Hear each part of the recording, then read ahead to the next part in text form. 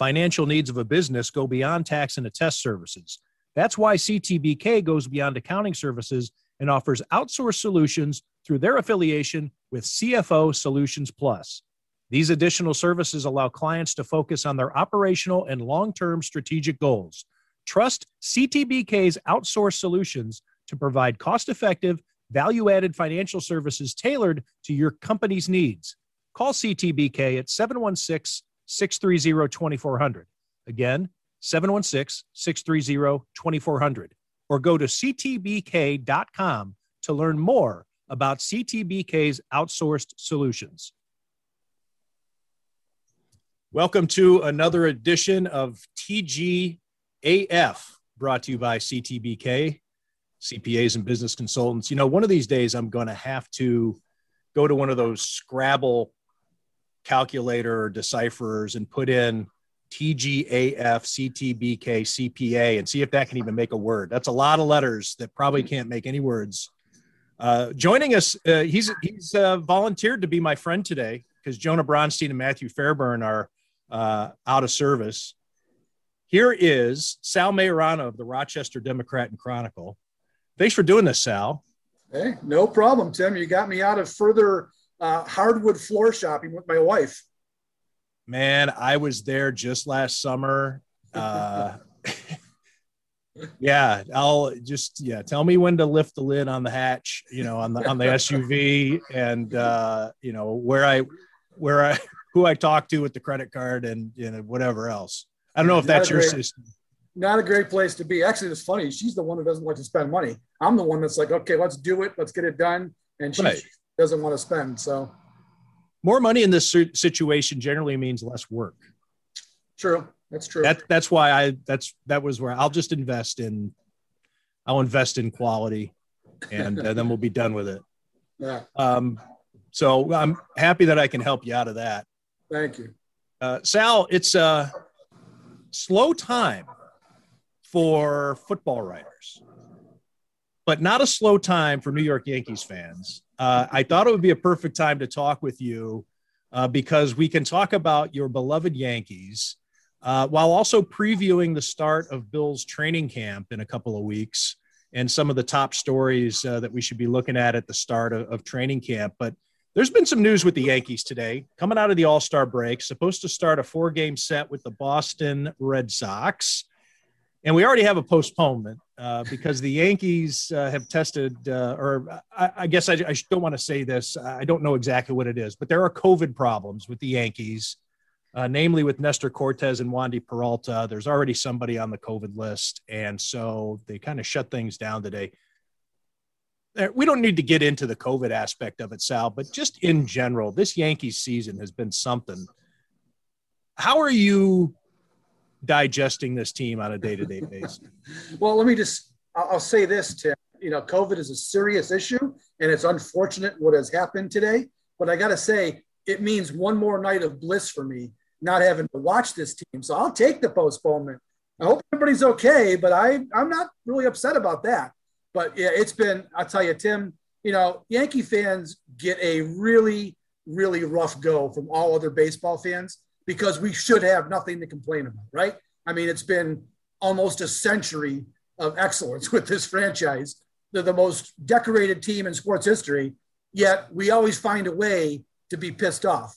And generally we're insane. But Tim, this team, they have given us every right and reason to be pissed off this year because they have been a disgrace. I've used the word disgrace in relation to them probably in 30 tweets so far this year. Every night I'm tweeting, what a disgrace. It's hard to explain because they're not the Pirates. They're not the Marlins. They're not these stupid teams that can't spend any money and they're cheap.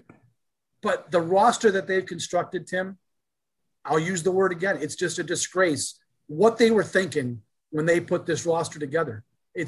And what's even worse is they were supposed to be the guys they have. You look at the back of the baseball card for all these guys, you would expect that they should be in first place and right there. And they've all underperformed to such a remarkable level that it has created angst from day one until last Sunday when my wife will tell you she was ready to kick me out of the house when they lost that game in the bottom of the ninth inning the way they did, my blood pressure, Tim, and I know it's kind of irrational, it was through the roof. And that's been the case so many times this year. And they'd won 5 out of 6 going into that game, though. This is what I'm talking about, why we Yankee fans are kind of assholes, because we shouldn't be as insane as we are. They do win more than they lose. But, Tim, they have had losses this year. There's been at least 3 that I can think of off the top of my head that are almost to historic proportion, how ridiculous they lost these games. And we're just not used to that. Your Indians can lose like that, but the Yankees just can't lose like that. It's been unbelievable to watch. I really don't. I guess I do. I get mild satisfaction out of the Yankees struggling. I mean, I don't love it. Like I really enjoyed watching the Miami Heat lose when LeBron and D Wade and Chris Bosh were supposed to win 5 straight titles, all those things that are supposed to happen. I take a glee when those things don't happen. But the Yankees have been doing it. They've had a lot of these types of seasons that I've gotten my satisfaction over the years out of the Yankees when they spend a ton of money and don't get the result. So my satisfaction's down a little bit, but I'll tell you, I really, really enjoy what has been happening with Aroldis Chapman for a couple reasons. Number one, I don't like him as a human being. There's that. So even if you want to separate the art from the artist, it is still, I guess, the journalist in me. It is a hell of a story. Even if Aroldis Chapman is the nicest guy in the world, what happened where he was lights out for a couple of months, and now, no matter what, I mean, I happened to be watching that rain-delayed game. They come back against the Angel, or was it the Angels? Angels, yeah. Angels. And he gives up the grand slam. And I was, oh, my Lord. And then now when I hear he's entering a game, I have to flip the channel from usually my Cleveland Indians game to the Yankees. I have to see what happens.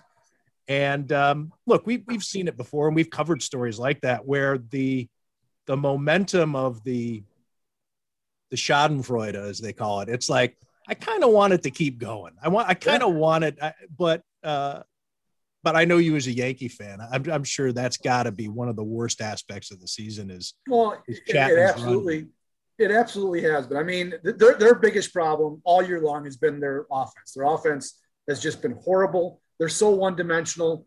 They're so right-handed too, which in this day and age, you just can't be that one-sided at the plate. But they just all underperform so badly on offense. But you're right. The Chapman story really is kind of taken on a life of its own, really. He was the most lockdown guy for the first 2 months. He didn't give up a run in the first 2 months of the season. And throughout his career, say what you want about the guy. He is probably an asshole. And we have the proof with the domestic violence trouble that he got into. But he has always been a pretty reliable lockdown closer. We're used to Mariano Rivera for 14 years. No one could ever top that. And I'm not saying Chapman has ever been that reliable, but he was pretty damn close sometimes. There's been stretches he's been unhittable like he was early in the year. So what's happened in the last month? Everyone is pointing to he must have been one of these guys that was really gobbing the ball up with sticky stuff. It has to be. I mean, it's the line of demarcation is very clear. As soon as Major League Baseball made it a point that they were going to start checking in whatever it was going to be 2 weeks' time, giving these guys a chance to ramp down, that really was the line where all of a sudden Chapman had no command of his fastball. He was still throwing that breaking ball, and that was getting him by, but he's nothing without the fastball, Tim. Everything rides on his fastball. They've got to gear up for that. That's why the breaking stuff works for him. If he can't command the fastball, he's just another guy. And he's been less than another guy lately. He's been horrible. His ERA is 18, I think, in his last, 5 or 6 years. Right. It's unbelievable. It's historic. Do you think we've seen the last of him? I know that he just made the All-Star game, which is one of the and that's picked by the managers. I mean, the pitchers, when he was named to the All-Star team, I was stunned. Well, I mean, I know he was hot to start the year, but there's got to be somebody better for that honor. Well, I think what happened though, Tim, is the voting for that had already been done. I mean, I think he had just started to go in the shitter. It might have been a couple games into it, and the voting was done. So if you base it from that point back, he was an all-star. It's just unfortunate that in the last 2 weeks before the announcement was made, he's been one of the worst pitchers in baseball. And the very day that it gets announced, right? The very day it gets announced was the Mets, right? The Mets game. Yeah. It was a Sunday. It was that Sunday. He had pitched and blown up the Saturday game, I think it was, whatever it was. And, no, maybe it was Sunday. They played a doubleheader. That was the doubleheader. It was the first game of the doubleheader, I think. Yeah, him and Garrett Cole. Garrett Cole was horrible, and so was Chapman. I think it was the same game, actually. And 20 minutes later, they're picked for the All-Star team. So the timing was just impeccable. But, look, Chapman, I don't think he should have been in the All-Star game. They didn't pitch him. I swear to God, I'm sure Aaron Boone, Cashman, whoever was, I forget, it was even managing the AL, and said, don't you put this guy in the game. I'm sure that was a call that was made. But look, he's got to get it together, Tim. If he doesn't get it together. Help me out, though. Who did manage the AL? I forget who was. It was Kevin Cash, because the Rays made the World Series. So if you're Kevin Cash, I'd have to put him in, just because that's the Yankees. I'll give the Yankees a disadvantage. I'll go ahead there and have them get shelled against the best pitchers in the game, or the best hitters in the game, I should say. I give Cash credit. He kept Cole didn't pitch either. He left Cole and Chapman out, which is good. But look, Chapman, he's got to get it together. I don't think they're going anywhere, Tim. I've been saying this for 2 months. This goes back way before this recent downturn. I didn't think they had a chance to go to the postseason as far back as the middle of June, because you could tell this team just is not built the right way, and there were going to be problems that they weren't going to be able to overcome. Not to mention the fact the Rays and the Red Sox are pretty damn good. So I don't think they're going anywhere, but they're certainly going nowhere if Chapman can't get it together. Yeah, that just for the record, because the game is postponed, this stat will actually stand up whether you're listening to this podcast on Thursday or Friday. Hell, maybe even into the weekend. We don't know what this COVID thing's going to be. But the Yankees are 46-43 coming out of the All-Star break. They're 8 games back in the East and 6.5 games back in the wild card chase. But I should mention, though, they're 8 games back in the East, which not that great to begin with, but they're also second from the bottom. They're tied with the Blue Jays. They have there's too much in between the Yankees and first place within those 8 games. It's not just 8 games. But with all that said, 46-43, they did, prior to that loss, right before the break, they'd won 5 out of 6. But right before that, they'd lost 7 out of 8. But you keep mentioning they're not built right. What do you think is even though they're at 46-43, what is it that is the gap they just can't cross? What's the holdup? To me, Tim, it's very simple. The Yankees' main problem is they have a bunch of hitters who have the same exact approach. It's all or nothing. It's home runs or it's going to be strikeouts. Now, I know that can be said about a lot of players and a lot of teams in baseball, but what compounds the Yankees' problem is when they don't hit a home run, they rarely just hit singles or doubles with men in scoring position to get the run across. They struggled so much to get runs across the plate if they don't hit it over the fence. Most teams, at least the good teams, the playoff teams, are going to hit home runs. I mean, it's a fallacy to believe that, home runs don't mean anything. They mean a lot. They're the most important aspect of offense in baseball. Hitting the ball over the fence is a run. But you've got to find ways, Tim, to get runners across the plate without hitting a home run. And the Yankees can't do it.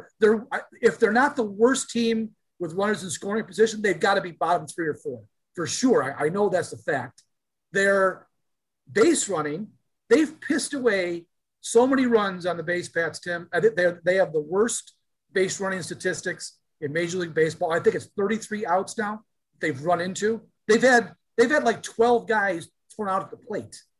I mean, just unbelievably bad decisions, poor execution. Another problem with that is they're a very unathletic team, Tim. There are no great athletes.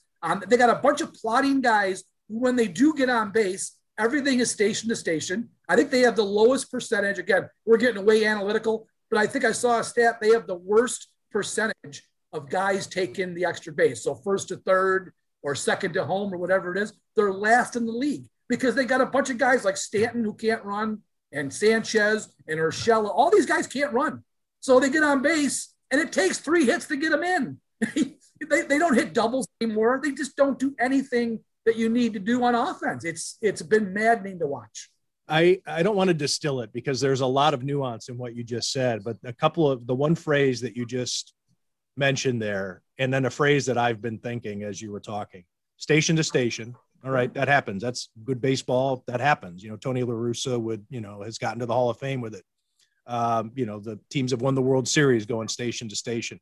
But it's hard to be a station to station team when you can't play small ball, when you can't even fathom it, let alone execute it. So like you just, and as you just said so eloquently, yeah, three singles to score a run, or just to get one across. I looked it up, the runs, if you factor in the NL teams, the Yankees rankings are more mediocre because the worst run producing teams happen to be in the NL this year.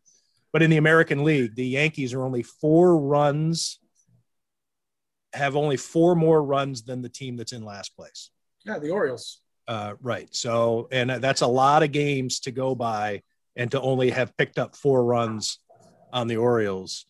Tell me, since we're on a roll here, what are your thoughts on one of your favorite targets, Gary Sanchez?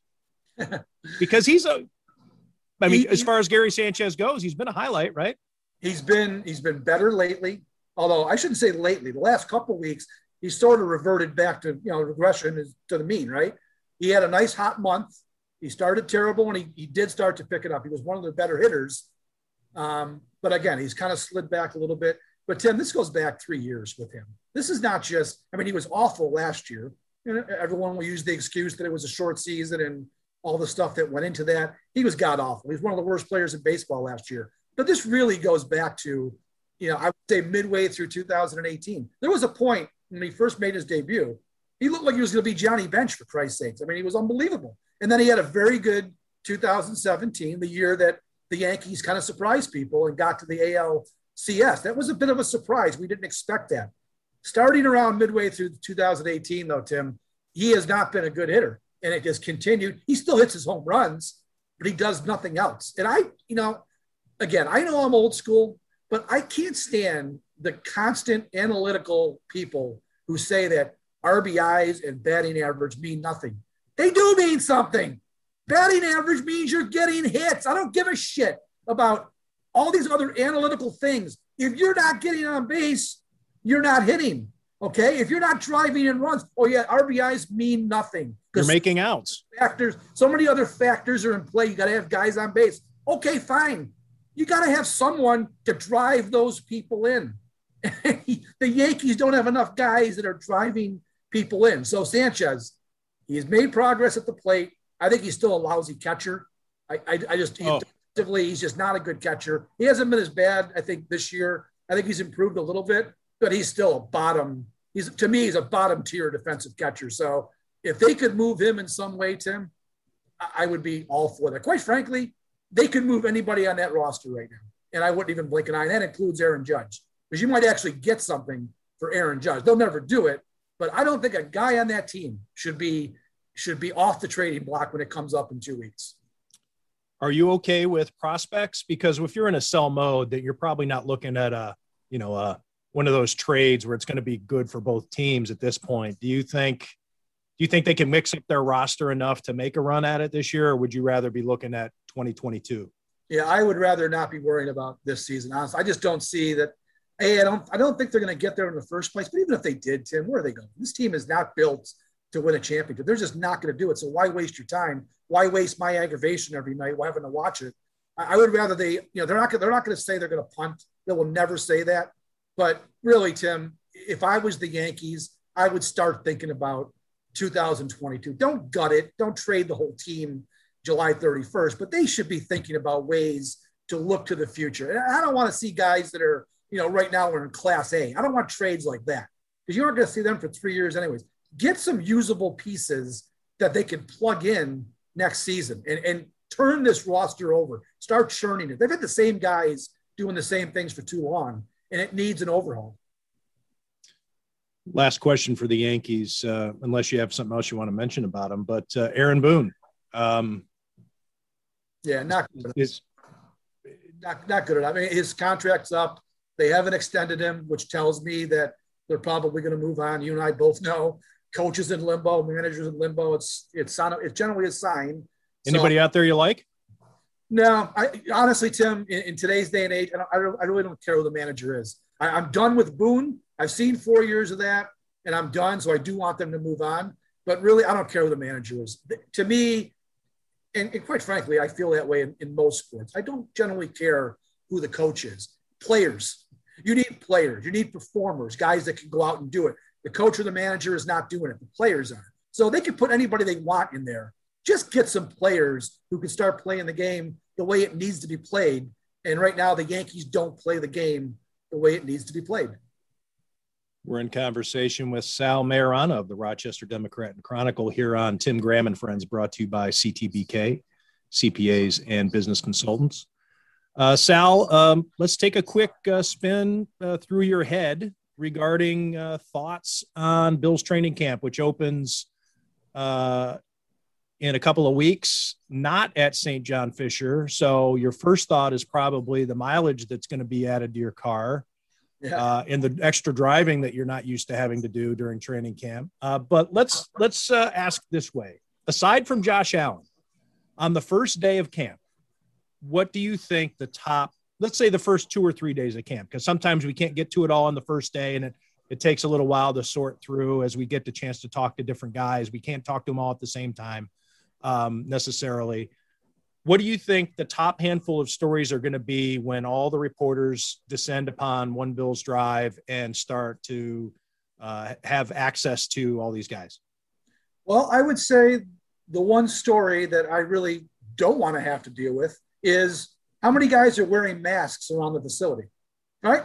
I mean, but that's a clue for us, right? Isn't that an indicator of who is and who is not vaccinated? That's what I'm getting at. I mean, I don't know where you are on the vaccine, but I know that I'm in the smart category and I've got my vaccine, and it really rankles my mind what guys like Cole Beasley and maybe Josh Allen and Tremaine Edwards, we're not sure yet, what these guys are thinking. We can get on a whole tangent, and I don't want to do that, but for Christ's sakes, Tim. Why not? Team. You're on a team over there, okay? It's clearly a benefit to have the vaccine, to make sure you're protected. And to me, it's just plain selfish that Cole Beasley would go on the rants that he's gone on in the last couple of months not to get the vaccine. That's what I'll be looking at. I want to know where this team is at. Are they going to get to that 85% threshold that Sean McDermott and Brandon Beane, they're going to be pissed if they're not there? Maybe you disagree with me, but I absolutely do. That's the main story. That's the first day story that I think is important. Because for crying out loud, if there comes a point in this season when they are thinking they are legitimate Super Bowl contenders, and one of these knuckleheads comes down with COVID, Josh Allen, for instance, and he can't play in a game, I mean, I got to believe that Bills fans are going to lose their minds because this is such an avoidable problem. It's such an avoidable problem. But I think it's going to be a problem. What do you think? It's a strange phenomenon that we've seen, the arc of it. Josh Allen does not say he's anti-vaccine, but really talked his way. He went way out of his way to not promote vaccines when he was on that podcast earlier this summer. And it was interesting to see the number of fans that just rushed to Josh Allen's defense. Yeah. And I think that a lot of that comes from, look, Western New York sports, there's an inferiority complex there. They haven't had a quarterback in so long. Let's not upset Josh Allen. Josh Allen's our guy. Thank God we have Josh Allen. Let's not, we don't want to lose him in free agency. We got to just, no matter what, show him love. But then what Cole Beasley did, I think really turned the tide in terms of any kind of backing on that. Now, I think any fans who just want to immediately rush to a Bills superstar's defense over vaccinations, I think are going to cast a little maybe side eye are going to be more hesitant to do that, because now it's way out there in the open. And a lot of people saw this is pretty ridiculous. There are Hall of Fame coaches, and you hear them say it all the time. Bill Parcells, Bill Belichick have done it. They've used this quote, the mantra, the team, the team, the team. And if this puts them at a competitive disadvantage, whether it be protocols that they are or are not allowed to be in terms of meetings or travel or sideline or whatever, that's one reason to be that it's bad. And the other reason is, as you said, a player that can't play. And all of a sudden on Thursday, Mitch Trubisky, you're starting, or whomever else, or maybe it wipes out the whole quarterback room. And it's not just Josh Allen and Cole Beasley. It's, Jordan Poyer and his significant other, the people who, John Feliciano. There are a lot of people who've been liking and retweeting and saying, yeah, 100, on there, Isaiah McKenzie. So it is, I think it is the story of camp, because this is a team that's otherwise pretty set. I mean, people are mostly in the same positions. Yeah, we can talk about where's the pass rush going to come from. We can talk about who's going to step up at tight end if they're going to get production from that position. Running back, out of that committee, what's going to happen. But I mean, we're used to having major storylines. We're talking overhauls, new coordinator, new quarterback, whatever, a new system. This is very minor stuff. This is a tweaking time for a team that's really good and is a potential Super Bowl contender. I still think they needed to find a way to get better than the Chiefs. The Chiefs went out and did some stuff. Yep. I don't know that the Bills kept pace with the team that crushed them pretty good twice last year. But, any given Sunday. Anyway, so that's how I agree. I agree with that. I don't think they've done enough to overtake the Chiefs. I mean, it could happen, and everyone talks about continuity being a great thing, and it is. It certainly is. Dable has had Josh Allen his whole career. That's all great. But, it's the exact same roster, with the exception of Emmanuel Sanders for John Brown, at least the top, when you count the specialists, the top 25 guys are really all the same. So was that good enough last year? It gave the Bills a great season, a season for the ages, really. 501 points, 13 wins in the regular. That was all great. But is that the limit? I mean, can they match that with the exact same players who are now a year older? I think there was some areas maybe they could have tweaked, and they didn't. So again, and when you say a year older, that's good in some cases. Josh Allen, a year older is good, right? But Cole Beasley, a year older, is not. Right, Jerry Hughes and Mario Addison and all those guys. Right. So, we'll see. We'll see if continuity is more important, or maybe they needed to make some tweaks to take that final step. But like we said at the start, I still think early on, training camp for me, I don't care. Well, I've never really cared about training camp per se. It's practice, for Christ's sake. There's so many guys on the beat. I know they love going to practice and everything's important. You and I are looking for the patch of shade. Exactly. Generally, I don't care who's doing what. Unless somebody's hurt out there, I want to see it in game. I'll go see the preseason. Let me see something in action. How many years did we see Trent Edwards look fantastic in training camp, right? I mean, there's only so much you can get excited about. Tim, there's a book that could be written about guys who were great in training camp and didn't do anything for the Bills throughout their career. So I'm not really interested in what's going to be happening on the field. I think this COVID issue is one that's going to be very integral to watch. And then, of course, injuries. Hopefully they can get through, because they did. There was some problems last year, right? Feliciano got hurt. There were guys that were out. But by and large, though, Sal, they avoided injuries. They have for 2 years. John Brown was banged up and stuff. But, yeah, you can't – I don't think you can count on them being as injury-free as they were last year. And what I meant was in training camp. They didn't really have too many injuries that were devastating. Feliciano, yes, we talked about it. Right. So I'll be interested in that. Can they get through training camp and go into the season with their full roster? I think that's going to be important. So I'll be watching that situation, the COVID situation, and everything else, Tim. Just wake me up on a September 12th, really. I mean, let's just get to the season. This team is built. They're ready to go.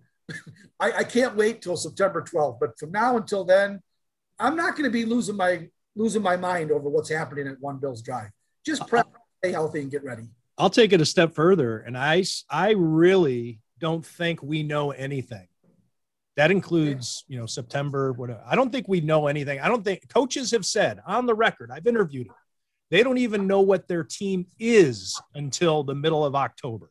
Yep. Because they're working things out. They don't know how they stand within the rest of the league. You do have some injuries that have happened. You've had to rely on a system that you can't really back out of by now. You know whether or not your guys are picking it up and you have momentum, or they're dialed in, or whatever distractions have come up and maybe derailed you or made your team even closer. There are things that happen Bill Belichick has said that a number of times. You don't really know until middle of October. Yeah. And you start seeing where the standings are, how your team has responded to a loss, how your team has responded to something that really goes wrong during the course of a game. Does your team lose its composure? Do they take everything in stride like badasses? You hope that the Bills, I think they're capable of being badasses. I think Josh Allen is a badass in waiting.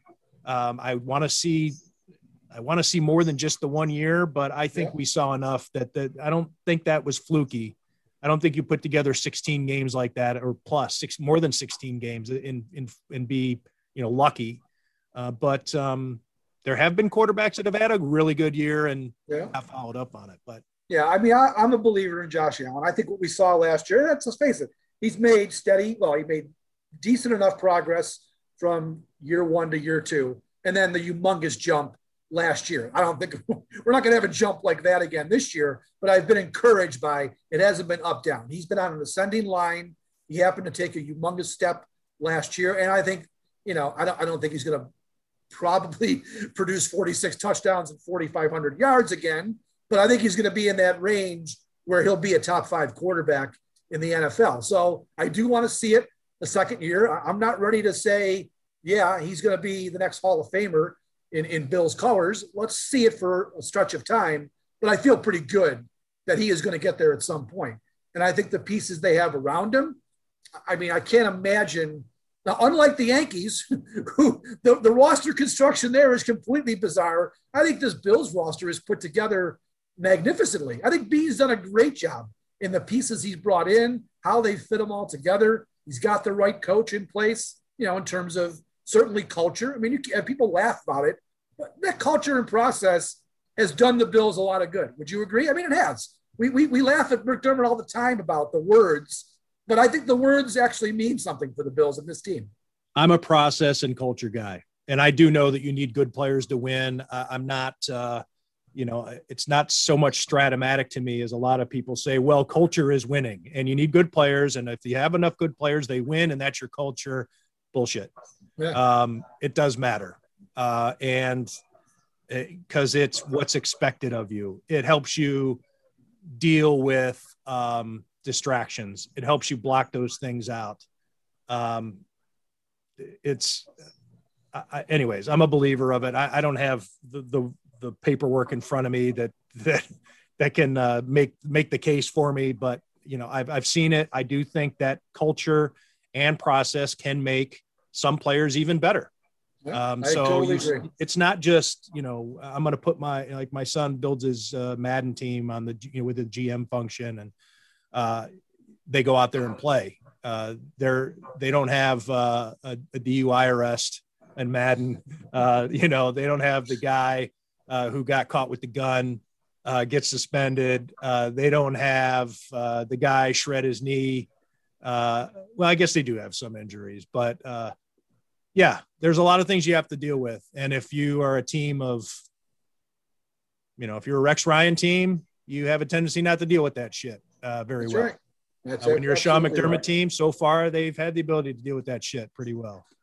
I think the key, or one of the keys, is going to be, Tim, the start they get off to. I mean, they're the hunted now.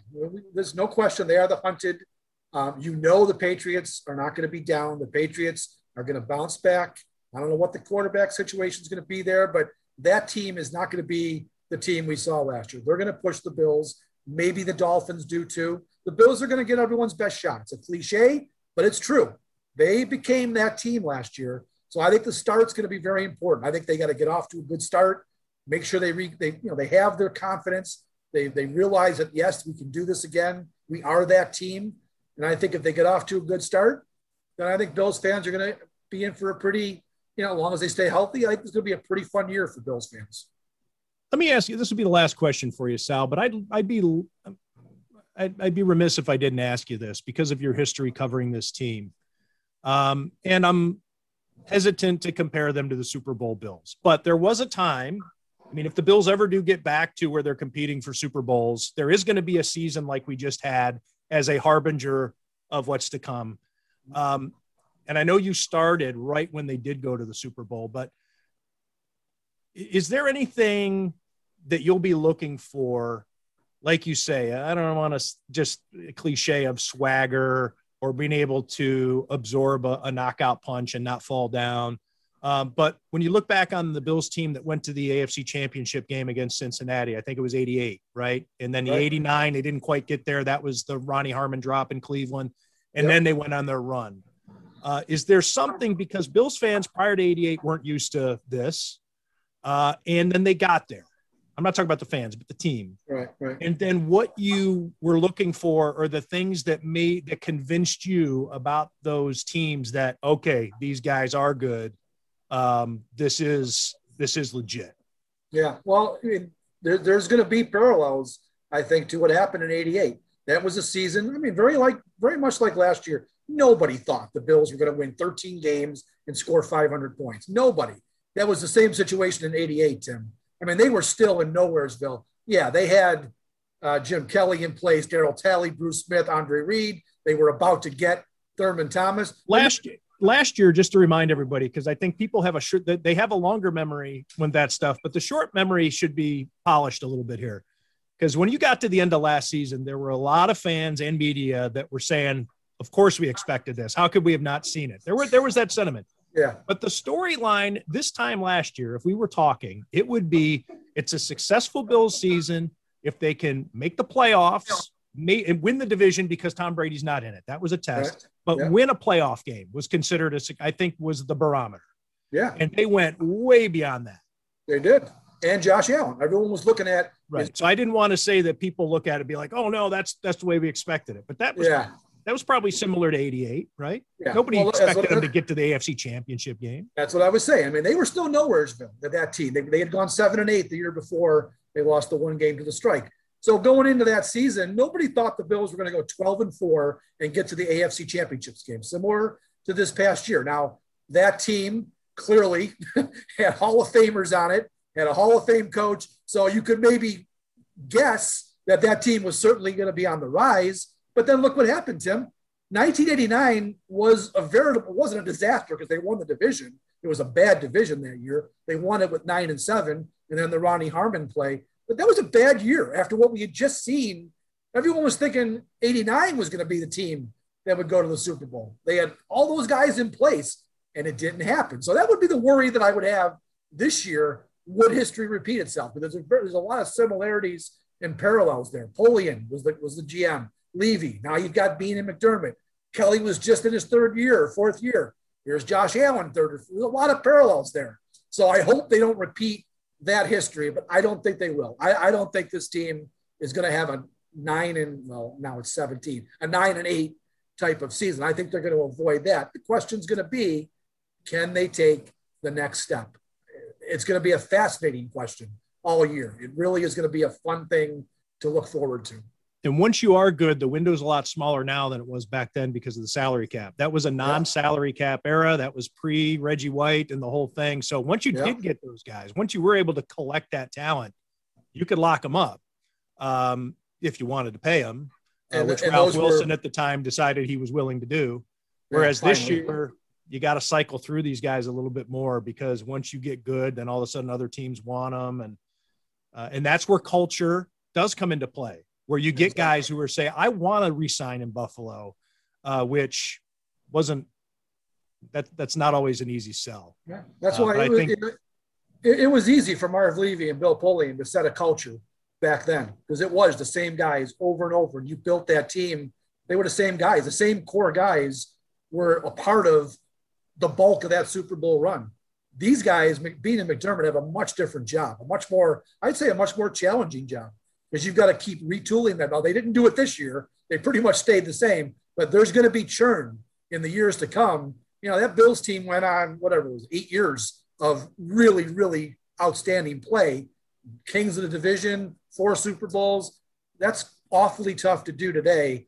And that's, I think, the biggest challenge that Bean and McDermott have is, can they keep this thing going where the Bills are going to be contenders every year and not have the fall off like they had, for instance, in '89, or then after the Super Bowl run, the big fall off into the abyss of nothingness for 17 years. Yeah. I so fondly, don't I, Tim?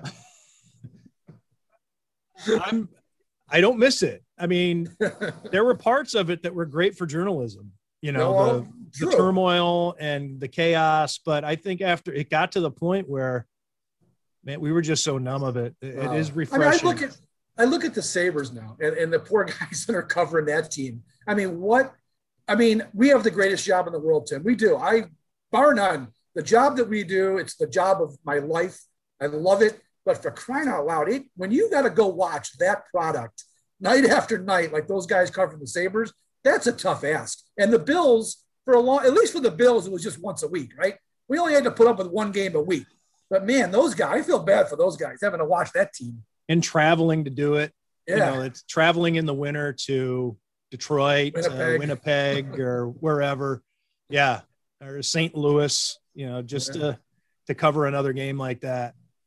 Yeah, at least. I hope we're out of that with the Bills. I hope we're on a path where, at least to my retirement, right? Which, I'm 58. I'm nearing the end here, I think. If they could just get me through the next 4 years, Tim, of, a good product to watch and cover, I'll be a happy man. They look like they're in good shape for that. Josh Allen's good copy, I think. Yeah. Sal, thanks for doing this. I hope I entertained you and didn't swear too much. No, I enjoy it. We just have to be careful not to overdo it, because then I think it seems disingenuous when you start dropping a. Although generally my swearing is pretty genuine. No, it was good. It was for good effect. I think we handled it quite well. All right. Thanks for having me, Tim. Appreciate it. That's Sal Majorana of the Rochester Democrat and Chronicle on TGAF, brought to you by CTBK. CTBK is more than just a full-service accounting firm. They are one team with an innovative approach to accounting and rise to each new challenge with collaborative problem-solving skills. CTBK goes above and beyond by lending helping hands in the Buffalo and Niagara community through volunteer work and donations, and is partnered up with Victory Sports for 2020 and 2021 to keep kids in the community active. The professionals at CTBK are determined to help individuals and businesses succeed. Whether a large corporation, a small business, or somewhere in between, call CTBK at 716-630-2400. Again, 716-630-2400, and see what CTBK's one-team approach can do for you.